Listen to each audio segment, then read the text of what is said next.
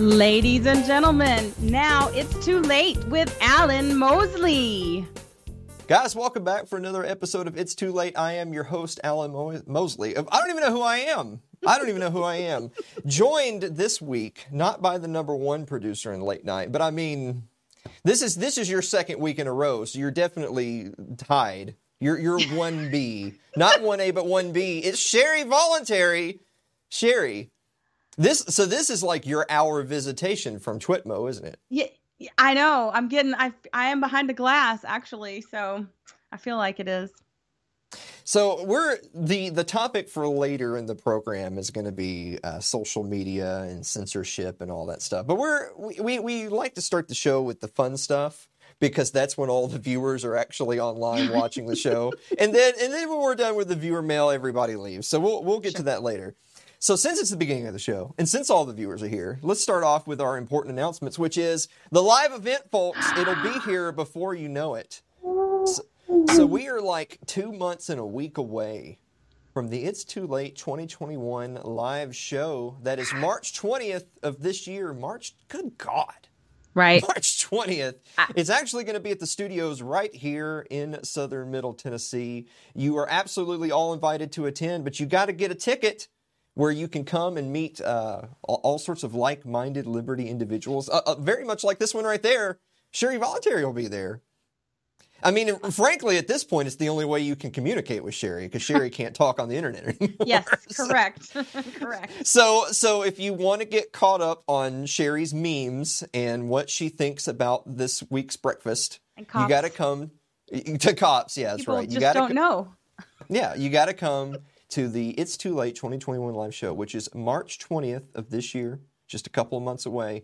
You can go to alanmosley.tv and go to the events section, and that'll lead you to it. Or you can go to our Facebook page, facebook.com/alanmosleytv, click on events.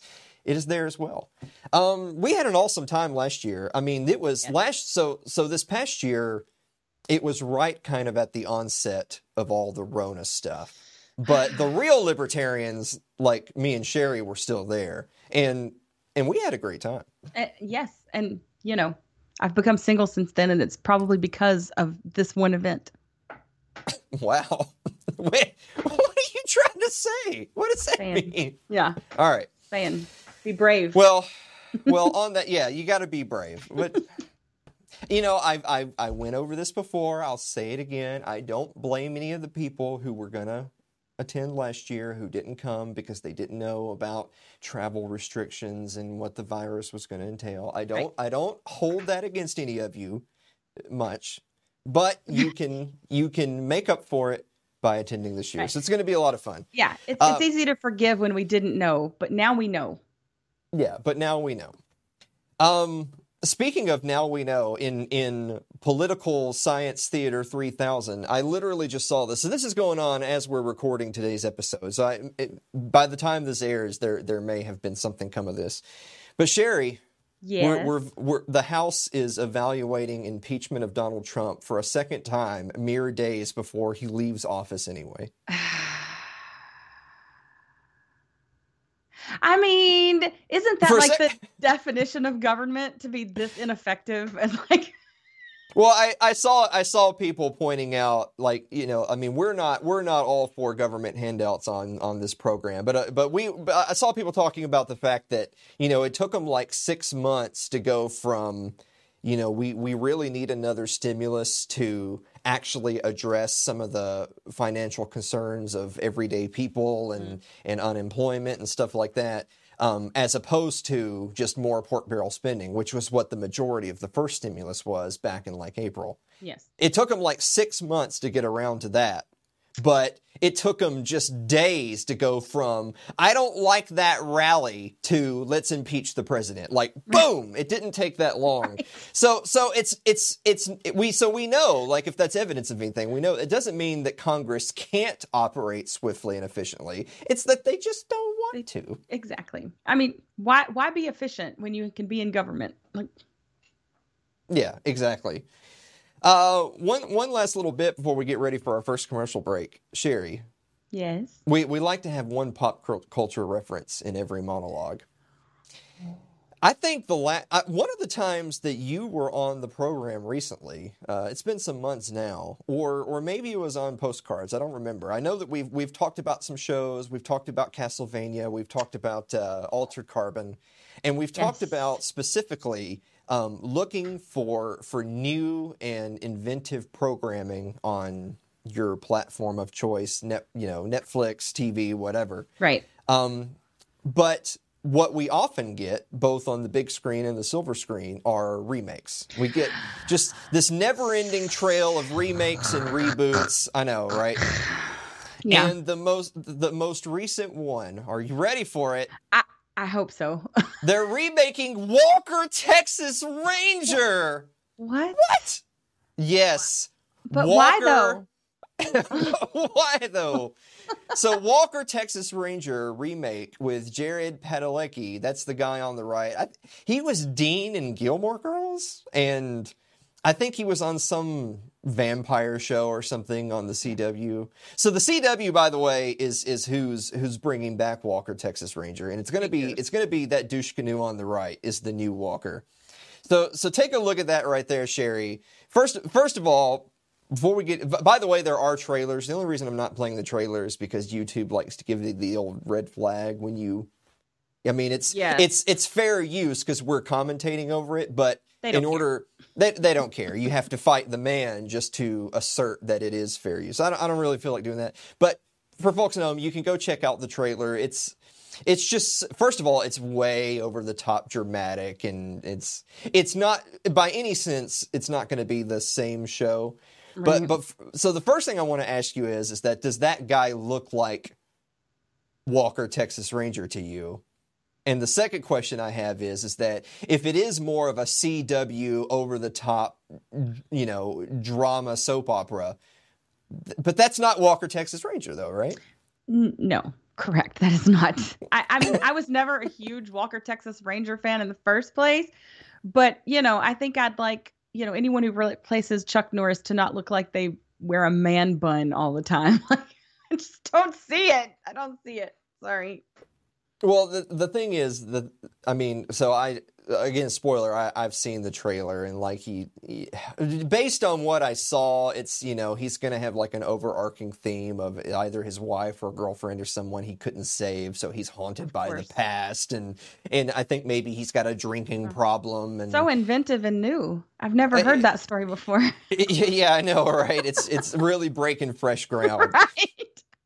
But I saw other people commenting on the video, and it's not just us. I saw a lot of people just making the fact that, well, for one, why? I mean, this doesn't need a remake. And two, what it was, like, it was hokey, right? It was hokey, and you had Diabetes Guy, and you had the roundhouse kicks, like every officer...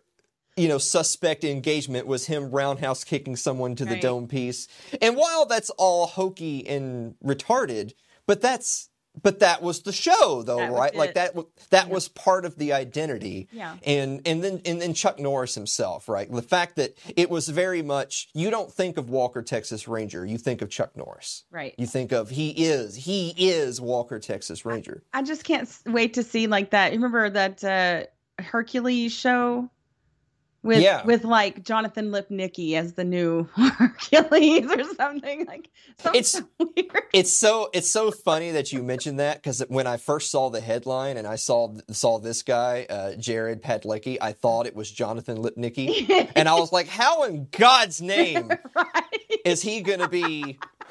I did. That's what I actually confused the two people. How did he grow facial hair? Yeah, I don't know, man. It's like just all the creatives in Hollywood.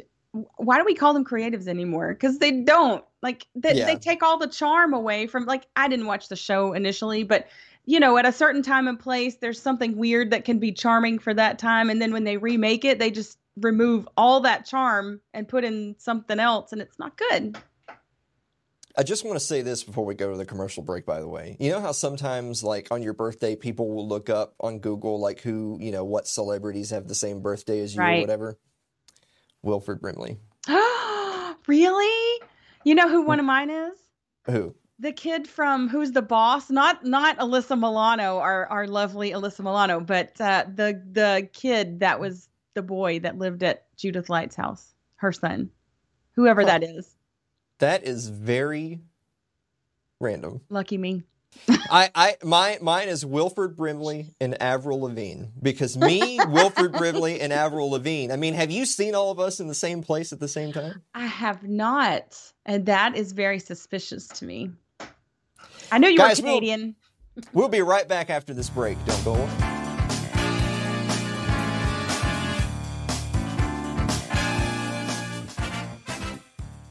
If you're enjoying tonight's show, consider supporting the program by becoming a member of our Patreon. That's over at patreon.com/Alan Mosley.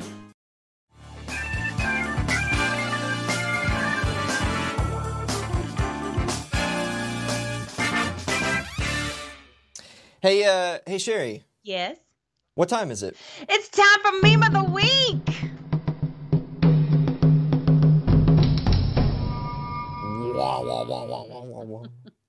The invention of glue. I bet if we melt a horse, we could use it to stick stuff to other stuff. Dude, is everything okay at home?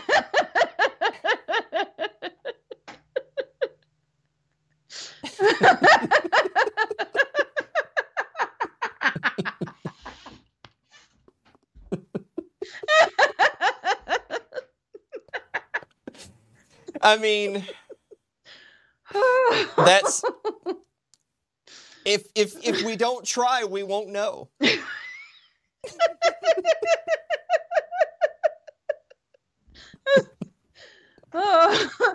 Can you imagine the poor people at home who, like, maybe they fancy themselves a member of the Liberty community, and they're like, I heard of this guy Alan. I was on Lions of Liberty this past Monday. Like, I heard this guy Alan Mosley on Lions of Liberty. I want to go check out his show. And this is what they're seeing right now. Look, it's about glue. Like, what's even going on?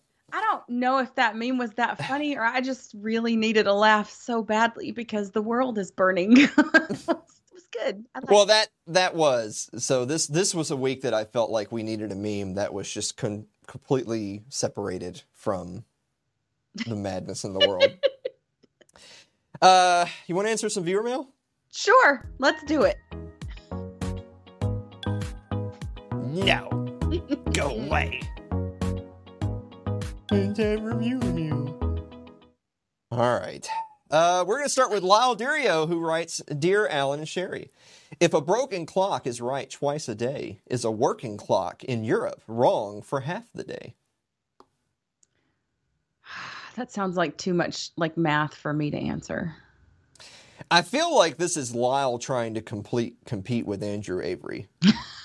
What is it about me that has led people to believe that I welcome their pun war in my viewer mail?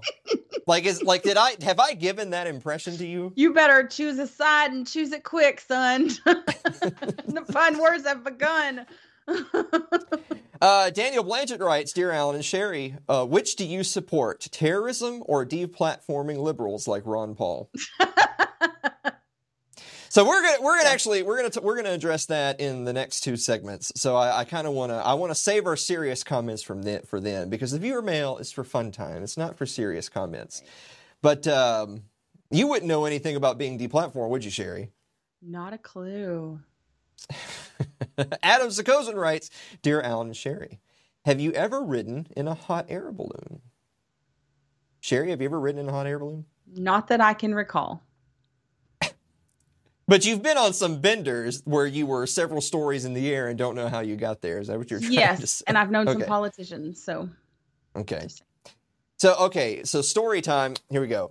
Uh-oh. So I'm engaged to the official fiance of It's Too Late, the Dear AK. Yes. And if you were at episode 100 last year at our live event, you would have seen all that go down. Foxy lady. All sorts of cool stuff. So here's the thing. My original idea. This is. You're just getting into. This is a glimpse into the world of Alan Mosley away from this. So my original idea of how I was going to propose was I had the ring, like, and it wasn't like a shock, like she knew, and like far be it for me to leave open the door that she could say, ugh, no thank you. I knew she would say it. So anyway, I was going to take her like on a hot air balloon ride, and I was going to propose off the earth, as it were. And on the wings of love. Yeah, I mean, sure. On the hot air of love. And and I didn't do that. I ended up doing that right at the end of episode 100, right after we had wrapped filming. I just sprung it on her right there in the front of the stage because that was cheaper. And you know how much she loves surprises like that. What? Oh, yeah. Okay. So, I mean, but here's the thing, though. It's like I first of all, it's not like I don't have a hot air balloon, right? Like that's not a thing that's it's much easier to get an Uber than it is to get a hot air balloon ride. Yeah. And not quite as romantic. So I had looked it up, and there was a company that offered hot air balloon rides down in Franklin, Tennessee. It's only like 30 minutes away. But Jesus Christ, man. Like, yeah, so, ain't cheap. Well, like they kind of have like regularly scheduled times where they'll get all the balloons out, and there'll be lines of people forming, but it's not private. Like if you want to schedule a ride, like you say, I have a particular day and time that I would like to go, and it's not going to be a basket full of dick shitters. It's going to be me and my fiance and the one dick shitter who operates the device. Yeah. A little bit awkwardly. It's going to be like $1,000 or something. It's like if riding in a hot air balloon is rivaling the price of the engagement ring, then just I might as well just buy her a bigger rock, right? I mean, exactly. That's probably like I'll let you answer this. If you had the choice between getting an engagement ring in a hot air balloon or just getting a much nicer engagement ring, which one would you have chosen? I'll go with the ring, but I probably would actually like the hot air balloon. Well, it's romantic. You are really a good boyfriend. The only thing that people on this program can afford is the regularly scheduled hot air balloon rides with like 16 other people. And I just I didn't want to like get down on one knee and stuff in front of a bunch of people who are like, ugh, in a little basket. Yeah, I have to say that I think that that's a good tactic. If you're not sure the woman is going to say yes, then she will say yes temporarily, at least, because she wants to get back on the ground, right? I mean, she can't just leave. Well, there's also the nightmare scenario of what happens if the ring goes over the side of the basket. Ooh, you know what I'm saying? Yeah, you've covered all the bases to worry about. Yes. I've seen the cliche of you take your loved one onto the middle of a bridge somewhere, and then the bridge goes in the river, or the ring. Not the bridge. The ring goes in the river. If the bridge goes in the river, it's just visit euthanasia.com. So anyway, that was a little glimpse into my private world, and there you are. Celeste Annis writes, "Dear Alan and Sherry, what kind of cheese?" Now we're getting to the good questions. Leave it to Celeste to give us to the good questions. Yeah. What kind of cheese do you prefer on a cheeseburger? It depends on the kind of burger, I think, but usually cheddar. Mm-hmm. But sometimes you like a fancy cheese on a fancy burger, and it's really good. What's a fancy cheese for a fancy burger? Like some Gouda or something, or some fancy French cheese. Blue cheese. I've had blue cheese on a burger before, like a black and blue burger. That was good. You back the blue? Is that what you're saying? You know me. I'm all about it. I'm behind them. So unfortunately, Sherry's incorrect because, as you know, I am the king of the food quizzes around here. And so cheddar is acceptable. I'll tell you what's never acceptable is American cheese. If you're going to put a slice of Kraft on my burger, just throw the burger in the trash, for God's sake. Why cook the meat even? Cheddar for just a generic burger. If you're specifically having a burger and you want a little bit more spice, then like if you're going to have some salsa or something like that, then you should have pepper jack Yeah, on or the burger. sriracha. There's a sriracha cheese that's real good.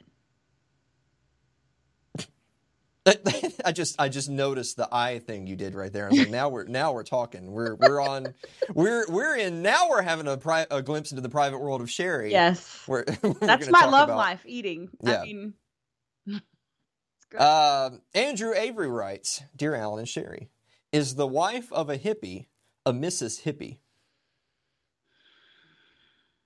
I can't even with that. I can't even like. I feel like that one was beneath you, Andrew. Try harder. Do better. Yeah.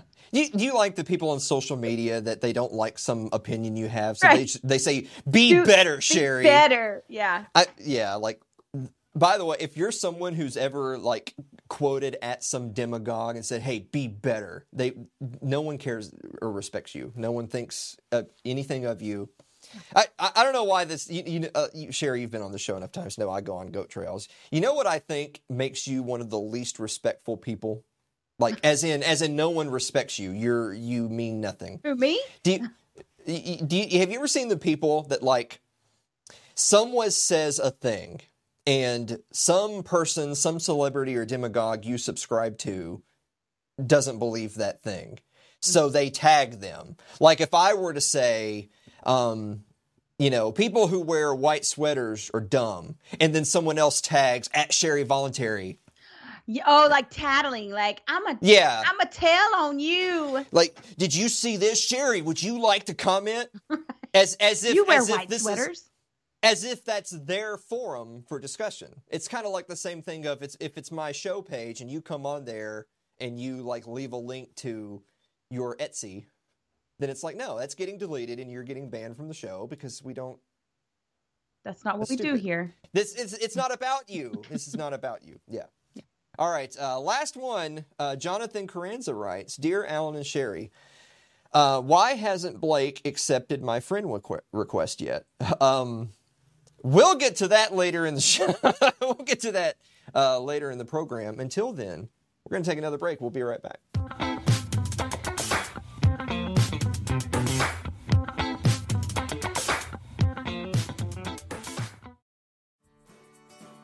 Your ad could be playing right now, reaching thousands of potential customers. Sadly, it's not, but it could be. Find out how to be an advertised sponsor for It's Too Late with Alan Mosley. Email us at info@alanmosley.tv.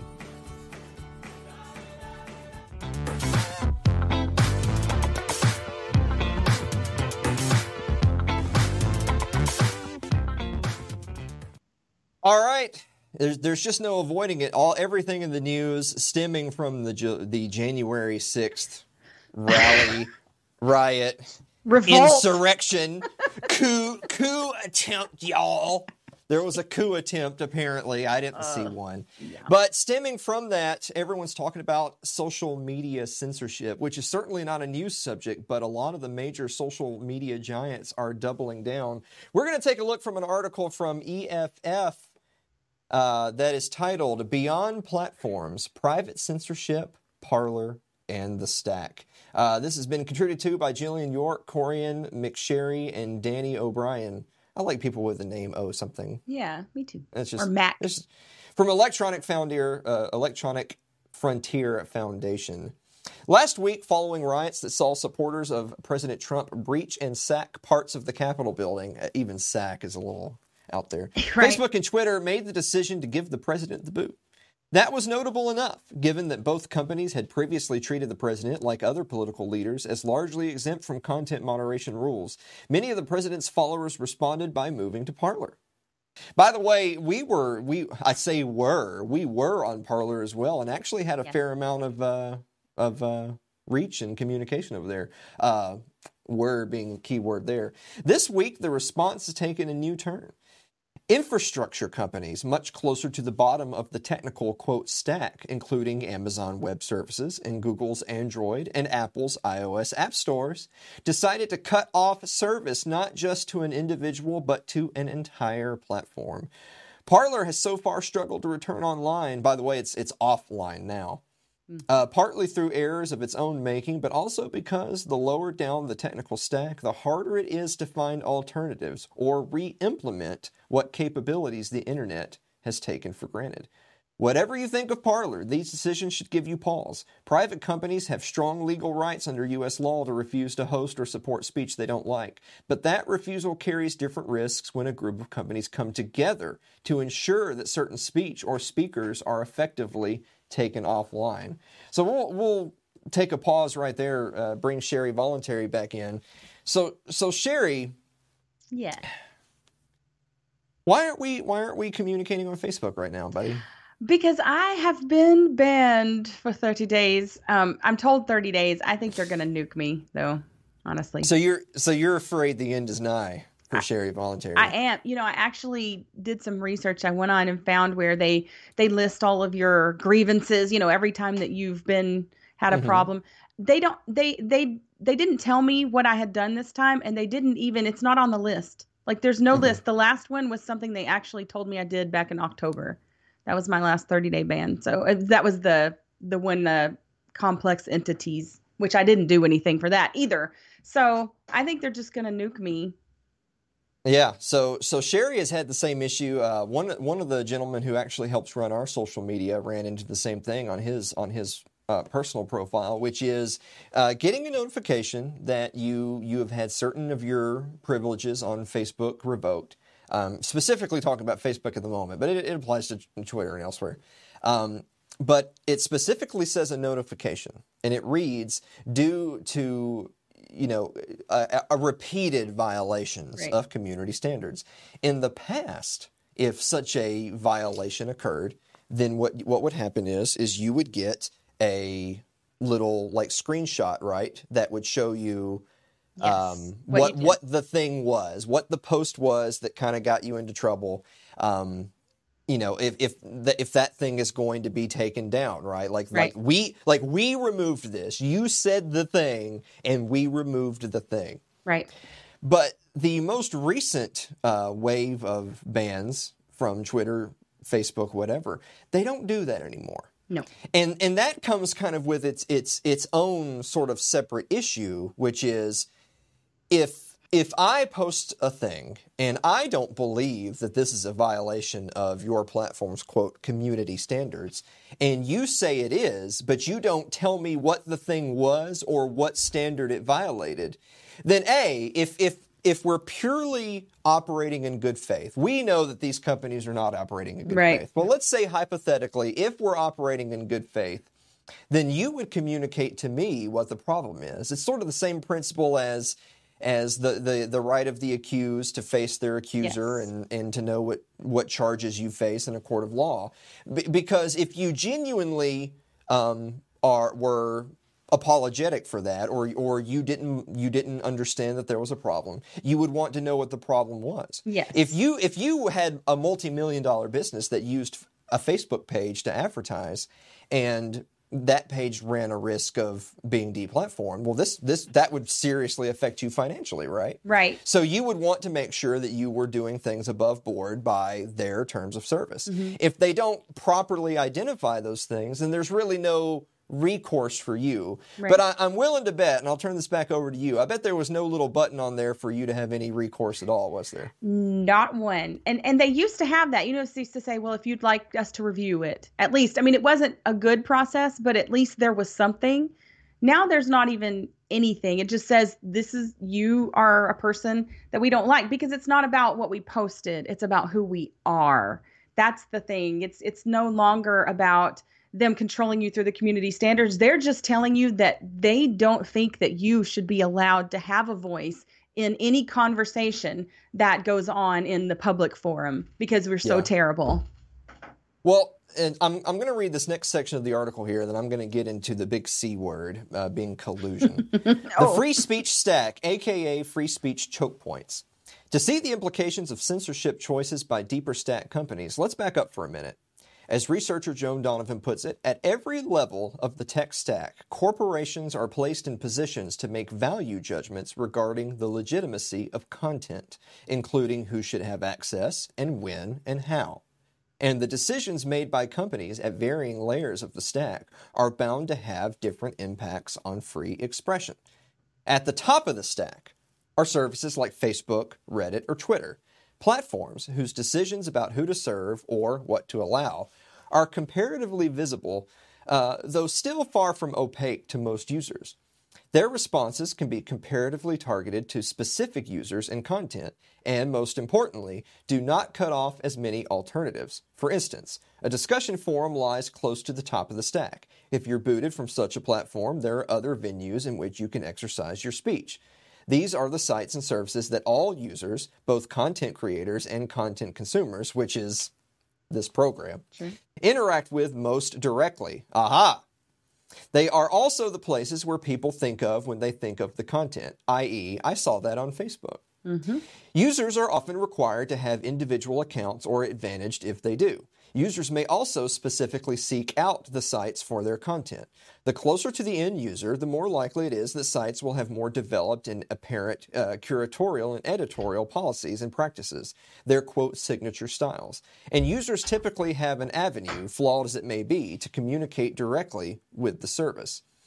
So I want to kind of get to the collusion end of things. When Mark Zuckerberg last testified in front of Congress, they had specifically asked him, well, let's talk a little bit about the alleged targeting of specific voices on political grounds, which is yes, really kind of the crux of this whole conversation. It's the crux of the conversation as it pertains to Trump, but of course, we don't really care about Trump. This is for all of us. Mm-hmm. Is Mark Zuckerberg said that doesn't happen. Facebook and Twitter don't communicate. They don't communicate with Amazon. They don't communicate with Google. They don't communicate with Apple. That these different media conglomerates, if you will, don't collude with one another to specifically target specific actors in the space. Because that would be collusion, and that kind of opens up a whole other can of worms about the ethics and legality of how things have gone down. But you might recall, many months ago now, it might have been more than a year ago now at this point, do you remember, Sherry, all the way back when Alex Jones ran afoul of all the media giants? Do you remember when Alex Jones was effectively silenced from Twitter, Facebook, YouTube? He was no longer getting his hosting via apps on, Apple or Google. You couldn't find him in search. Payment processing, which we haven't even gotten to that yet. Financial institutions, PayPal, Spotify, any type of platform where he could be Patreon. I think all of those things for him got suspended. Yes. Yep. And it all happened at roughly the same time on the same morning or afternoon. Exactly. It's just coinky-dink. Just a coincidence. And sure enough, the exact same thing happened more or less to Donald Trump and more or less to Parler. A lot of these different platforms all decided at roughly the same time, at roughly the same day, at roughly the even same time of day, that we were not going to list their app if we're an app listing service, if we're Android or iPhone. I believe that their service was hosted on Amazon, but there's only so many major hosting services that have the server power to host a social media platform. So Amazon revoked their hosting, and other major hosting services have refused to pick them up. As of this recording, I don't think they have a home yet. And then, of course, you have the Facebooks and the Twitters of the world, which one could say are perhaps direct competitors to Parler.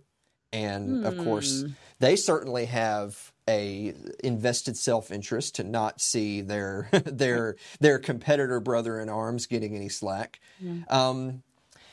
That certainly sounds like collusion to me, Sherry. Yeah, and I think there was even one in between Alex Jones and this latest one when Free Thought Project and Police the Police and all those things got deplatformed. Yeah. So that's 3 times that this astronomical coincidence has happened amongst the major tech companies. What a world! I'm no mathematician, as you know, but even I can see that that's a little far-fetched. But but the government, like the whole thing was political theater to even interview Mark Zuckerberg in the first place, right? Because they know like they're all part of it together. And so it was just theater for them to have him and act like they're actually concerned about these things, and they want to make it better, and it's all BS. They don't. Yeah, so and here's the thing too. The last section I'm going to mention in this article before we move on is that they talk about infrastructure takedowns are equally, if not more likely, to silence marginalized voices. Mm-hmm. Look, these let's call a spade, right? The Biden campaign has nothing to fear from social media and online censorship. And it's not just because, well, that's because they're the good guys and they're not Nazis. because I feel like the blue-pilled, just regular moron out there that gets all their news from CNN, that type of person, when they see something like, it's the same attitude as when you see police inflicting violence upon someone, there's a class of people who their opinion when they see that is, well, they must have reason. Right. That guy must be a criminal. He must have done something wrong. The police must have good cause for their action. He wouldn't have got shot if he hadn't run away. I just refuse to believe that they could be in the wrong. Right. In the same way, there's a class of person out there, and I would frankly dare say it's the overwhelming majority of the public, if I could be so bold, that class of people, when they see censorship of at any level, when they see, and by the way, it goes all the way down to ISPs. But folks, if a hosting service and an internet service provider says that they don't want you around, dude, you're out. You are out. If you design a popular app, if you are a Parler and you can't get that app on these because the app stores don't carry it, dude, your business is over. It's gone. You are dead in the water. Yes. So there's a class of people out there that when they see that happen, they immediately think, well, it's because they're Nazis. I mean, they're silencing the Nazis because that's hate speech. That's hate speech, and it invokes violent content, and so that's the reason why they're being censored. Right. And so then I have no sympathy, right? I don't feel for them, and I'm not worried about the overarching ramifications of censorship in coming to America because. Well, they're just going after the bad guys. Would you say that it's fair to say that probably north of 2/3, 80% more people that's what they think? It's like when you exactly. It's a site being censored is the same thing as people driving by a cop car who pulled someone over, and the overwhelming majority of people driving by saying, "Ha, got him." Or I wonder what they did. Like they have just cause. I know, like that's even more innocuous, right? Because they don't even see it. Like, I wonder what they did. It's just already they're guilty. And so, I mean, already we're guilty. We talk about marginalized groups. I mean, voluntarists, we're marginalized people. That's for sure. And, clearly they want us unpersoned. So I think it's only a matter of time, honestly, unfortunately. So we're going to talk a little bit more about specifically some of those marginalized groups and what that means for speech. But we're going to bring that up by referencing the article for the next segment. If you are one of the people out there that thinks, well, these policies are in place to stop hate speech, violent rhetoric, I mean, literal neo-Nazis roam the streets, and we're getting rid of them on social media, and that's what these policies are for. You must think that Ron Paul is a Nazi because, as Ron Paul says on Twitter, with no explanation other than repeatedly going against our community standards, Facebook has blocked me from managing my page. Never have we received notice of violating community standards in the past, and nowhere is the offending post identified. Sounds really familiar, doesn't it, Sherry? It sure does. It sure does. I'm with you, Ron Paul. Call me. We'll talk. I like how you're here to be my stooge for. You wouldn't know anything about that, would you? Right. Yes. So we're going to talk a little bit more about whether or not the well, they're a private company excuse applies and what that means for marginalized voices right after this break. Don't go away.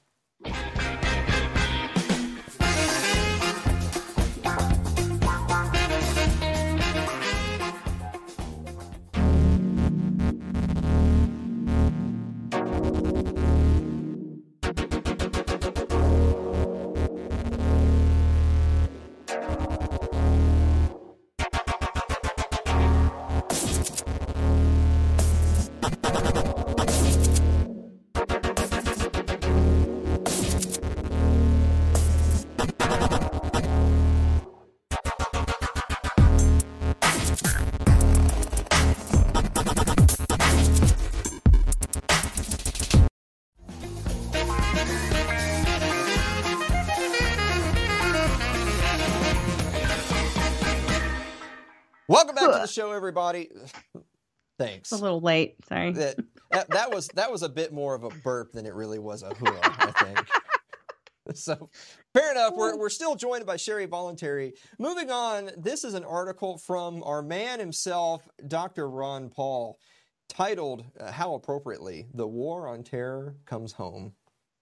Last week, massive social media purges, starting with President Trump's permanent ban from Twitter and other outlets, was shocking and chilling. Particularly to those of us who value free expression and the free exchange of ideas, the justifications given for silencing of wide swaths of public opinion made no sense, and the process was anything but transparent. Nowhere in President Trump's two, quote, offending tweets, for example, was a call for violence expressed explicitly or implicitly. It was a classic example of sentence first, verdict later. Many Americans viewed this assault on social media accounts as a liberal or Democrat attack on conservatives and Republicans, but they're missing the point. The narrowing of allowable opinion in the virtual public square is no conspiracy against conservatives. As progressives like Glenn Greenwald have pointed out, this is a wider assault on any opinion that veers from the acceptable parameters of the mainstream elite, which is made up of both Democrats and Republicans. So, as Ron Paul is a perfect example, you know, I know that some people out there have kind of made the criticism that, well, Ron Paul has been no way been supportive of Donald Trump. If you think that, you're just being disingenuous. Right. But he's on his program on a number of times pointed out, just pointing out the hypocrisies of, well, this is the treatment this guy receives, even though he's the president of the United States and all leader of the free world, all that BS. But this is the treatment he's getting from the corporate media, from Congress, from whatever, from social media.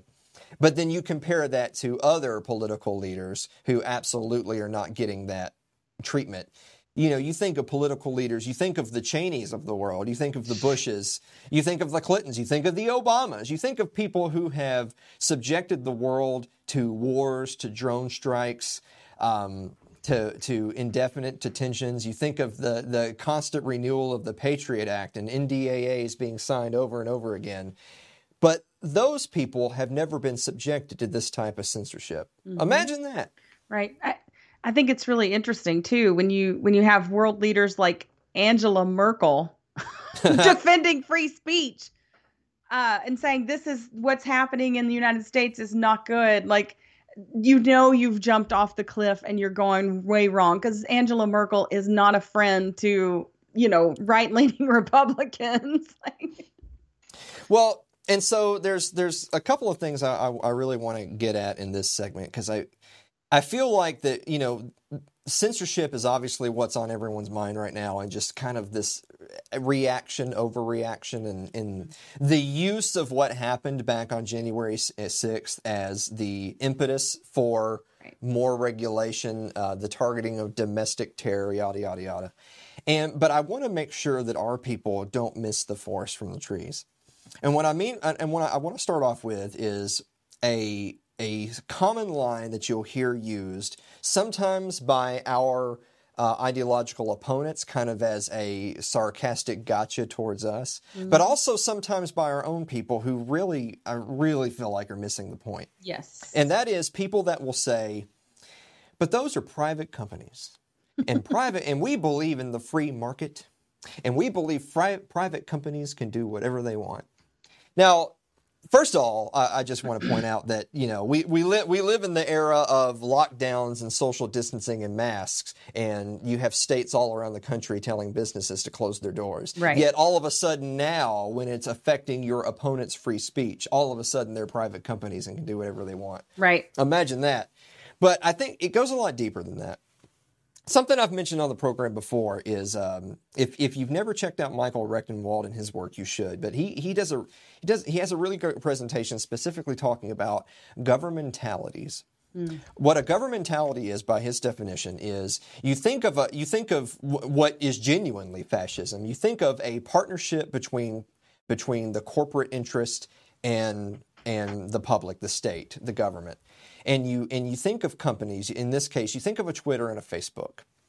Now, Twitter and Facebook, they enjoy certain monopoly rights. They enjoy certain protections from the state in exchange for doing the state's bidding. So here's the beautiful thing. Despite everything going on in the world, despite everything you see happening, despite all the calls for regulation, despite the fractured nature of the nation, basic Bill of Rights amendments are still popular. You know, free speech is still popular. That's a popular thing. It's a part of kind of the American ethos, right? Just free speech and free expression. So yes, there's absolutely people who think that you should draw lines, but as a concept, it's still a very popular thing. Right. And so if the state were to just come out tomorrow and say, well, we're just going to delete the First Amendment from the Constitution, that would upset a lot of people. That would create so much pushback. It would be such an unpopular move that it's not in their vested political interest to go that far. Right. However, the state absolutely does want to silence opposition. They want to silence dissident voices. So they have figured out this amazing way to have their cake and eat it too. And that is to farm out the responsibility of silencing dissident voices to social media, to yes. Google, to Apple, to Amazon, to Twitter, to Facebook. And so by the way, they happily do so. Those companies yes. happily do that for Leviathan in exchange for protections when they need it. And we'll get to things like Section 230 and whatnot here in a moment.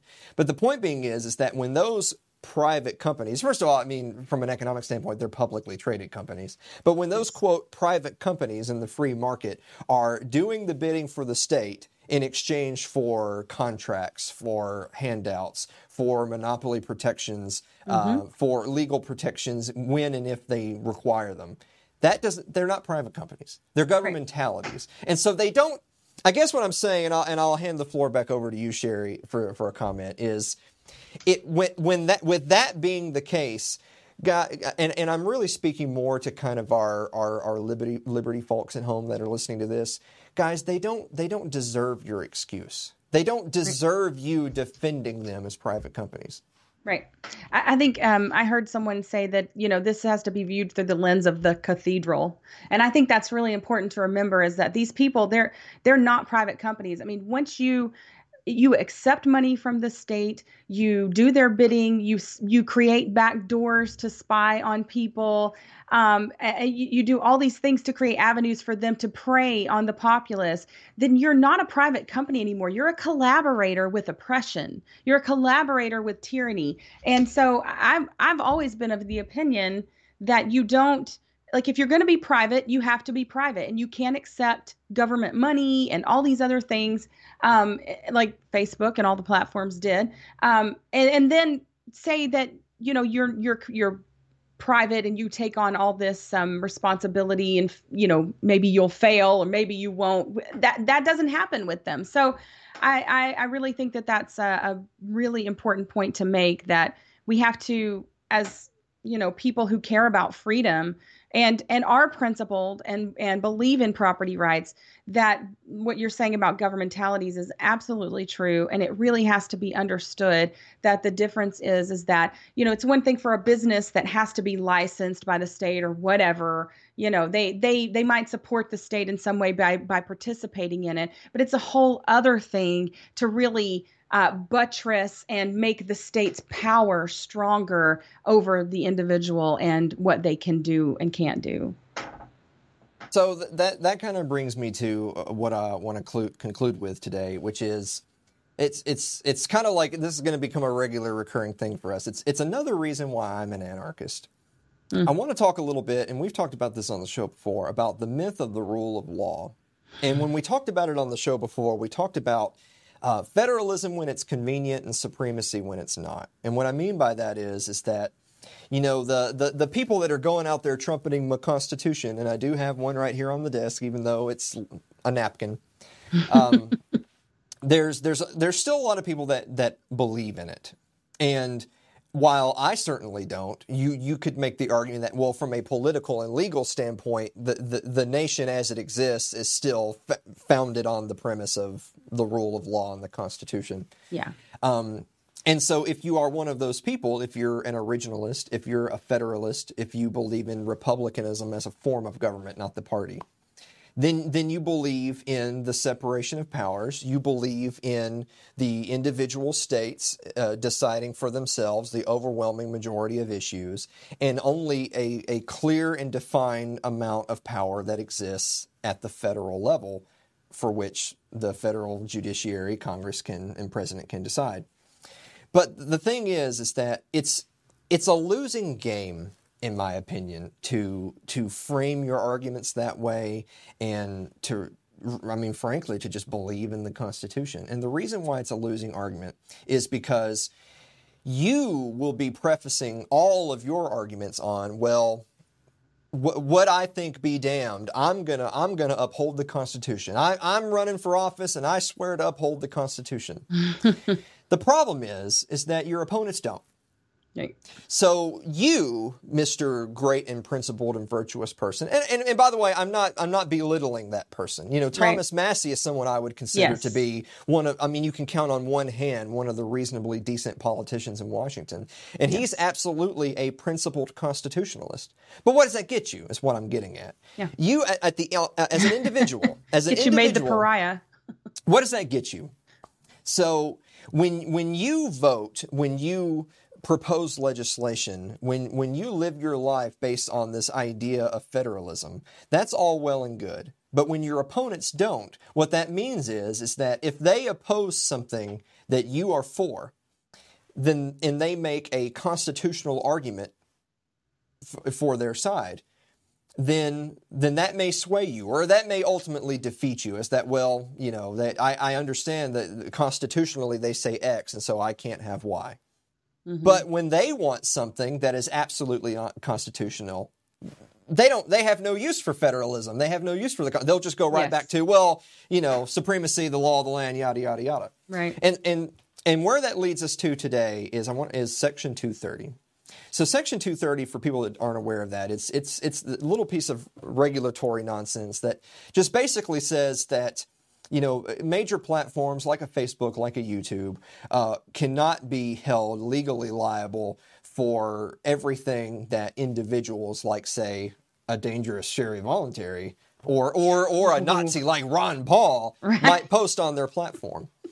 Now, Donald Trump, because he obviously has angst against platforms like Twitter and Facebook, Donald Trump, and I believe mistakenly, wanted to go after Section 230. He wanted to either abolish 230 altogether, or he wanted to amend it in such a way that someone like himself, who he felt was being unfairly censored, or that those platforms were targeting specific speech, specific political groups, whatever, that they could then be sued. They could be sued for these things. They would no longer enjoy those protections that we discussed earlier that make them governmentalities. The other side of that argument is that, well, if those platforms enjoy those protections now, then they're more likely to allow a variety of content on their platform, because they can say, well, if that individual says X and we don't agree with X, well, that's their business, not ours. If they get in trouble, we're not in trouble. Section 230 says that. If you get rid of Section 230, on the one hand, Sherry Voluntary could sue Facebook and say, well, Facebook is destroying my brand and attacking my business because they've banned me or throttled my page, and that goes against their terms of service, so I'm going to sue them. Mm-hmm. On the other hand, if they're not enjoying the protections they enjoy, then they would have had every incentive to ban you a long time ago. That the argument that side makes is, well, without Section 230, all of these platforms are going to be that much more likely to target dissident voices, because anything that can or will be labeled as hate speech, as inappropriate, as something that is harmful to the rest of their user base, whatever legalese you want to use, they'll delete it. And if they run the risk of being sued because some random user posted some random violent or hateful thing, then they're going to be moderating content that much harder, not lesser. The problem is, and this is why it gets back to the myth of the rule of law, is that, but if they're enjoying those protections now, which means in theory they would be moderating less, in theory they shouldn't, who cares about should and would, shoulda, woulda, coulda, they shouldn't be going against marginalized voices, but they are. They're doing that right now. Yes. They're doing that right now with Section 230 as it exists. So in the same way as federalism when it's convenient and supremacy when it isn't, the myth of the rule of law as it pertains to Section 230 is that if they can invoke Section 230 to protect one of their governmentalities from being sued by the plebs, then they will invoke it. But if they also want to ignore Section 230 and heavily moderate content and go after and suspend people's right of free expression and free speech, they'll do that too. Right. Because when you write the rules, you don't have to obey them. The person who's writing the rules doesn't have to obey the rules. We've all heard the phrase, rules for thee and not for me. Yes. Another way of summing up that cliche is the myth of the rule of law. And that is just one more reason why I'm an anarchist. Great. So, on that note, we're going to wrap up here. We're going to say goodbye to Sherry Voluntary. Sherry, so where can people follow you now? I'm on Twitter for the time being at the moment. Yes. That probably won't last long. As of this recording. Yeah. Fingers crossed. Instagram, probably get booted from there too. At Float. I'm on Float. MeWe, Minds, and someone is making me a server on Liberdon, I think, or Mastodon or something. So maybe there. I don't know how to use it yet. So maybe there. That was quite the boomer answer, Sherry. What can I say? You know me. Do you have a final thought before we go? Yeah, I mean, I've often described it, what you were just talking about, law, as a spider's web. And the spider being the politician and all the cronies that are involved in those, making those laws. And the web is to catch you. The spider can navigate the web and knows all the ins and outs. It's not for the spider. The spiders don't get caught in webs. You get caught in the web. And so just always remember that's what they want to do. And if the Constitution is a contract, they tell us that all the time. It's the consent of the governed, right? If that's a contract, it's been breached so many times on the other side that it is null and void at this point. So it's just a useful tool because they've internalized that into people through their school system. I mean, we could go on, but that's I think we've learned there's that many more things that are unfit to exist. Correct. I hope that doesn't get me banned. Guys, we actually have an important programming note to share with you in today's finale, so don't go away. We'll be right back.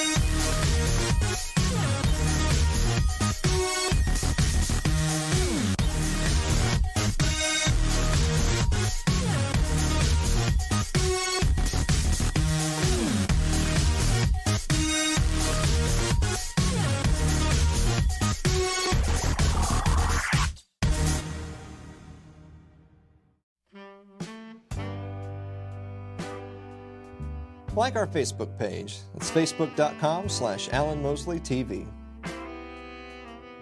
You can follow me on Twitter, twitter.com/AlanMosleyTV. Subscribe to our YouTube page. It's youtube.com/AlanMosleyTV. But you don't have to do any of that. You can do all that as well as check out the link to the live show this year, March 20th, at alanmosley.tv. That is the web address. So guys, a really quick important note before we go. You've probably noticed the last couple of weeks that the #1 producer in late night, Blake Osborne, has not been here. Want to be straight with you. So this has been a crazy last year. You had the Modelo virus and the associated government response, the lockdowns, the mandates, and us here, because Blake and I actually work together when we're not doing a podcast, is, you know, we lost a good 60-80% of our income this last year from cancellations, from having the police knock on our door and tell us, hey, we need to make sure you're not open. So between that and then now with the censorship, with the potential Patriot Act 2.0 coming down our way when Biden is inaugurated, with the fear, I think, if you are someone who has commercial interests on social media, that if 90% plus of your business goes through social media and you have a risk of losing that because you're connected to something that says or does the wrong thing, these are very scary times, and this has been a rough last year for us. So Blake is actually going to be leaving the program. So Blake, and we're still friends. We haven't had a falling out. He's still going to be behind the scenes helping out and doing things here or there. But his time on It's Too Late with Alan Mosley has come to an end. So I want everybody to, wish Blake well. Don't go sending him a bunch of messages. It's not a big personal thing, but he has to take a step away from the show because, frankly, he's concerned about the message and the censorship, and he doesn't want to wake up one day and find that his business accounts and his payment processing has disappeared. So we wish Blake the absolute best. Again, Blake and I are still working together, still hanging out, but Blake will not be on the program anymore. We're still going to be here every Wednesday night at 9 o'clock Eastern Time. That's not going to go away. The live event's still going to be taking place here, and Blake will be here. So if you really want to visit with Blake and say hello and let him know what you think about his time on the program, you can do so live in person then. But I don't know what we're going to do in terms of having a sidekick, a producer. I probably will want to find a replacement, but that might take several weeks or even months. But the show's not going away. We're still going to be here doing the exact same stuff that we do. Nothing else has changed. And we're all still healthy and happy. Just Blake won't be on the program anymore. So, guys, thank you so much for listening to another episode of It's Too Late, and we will see you next week.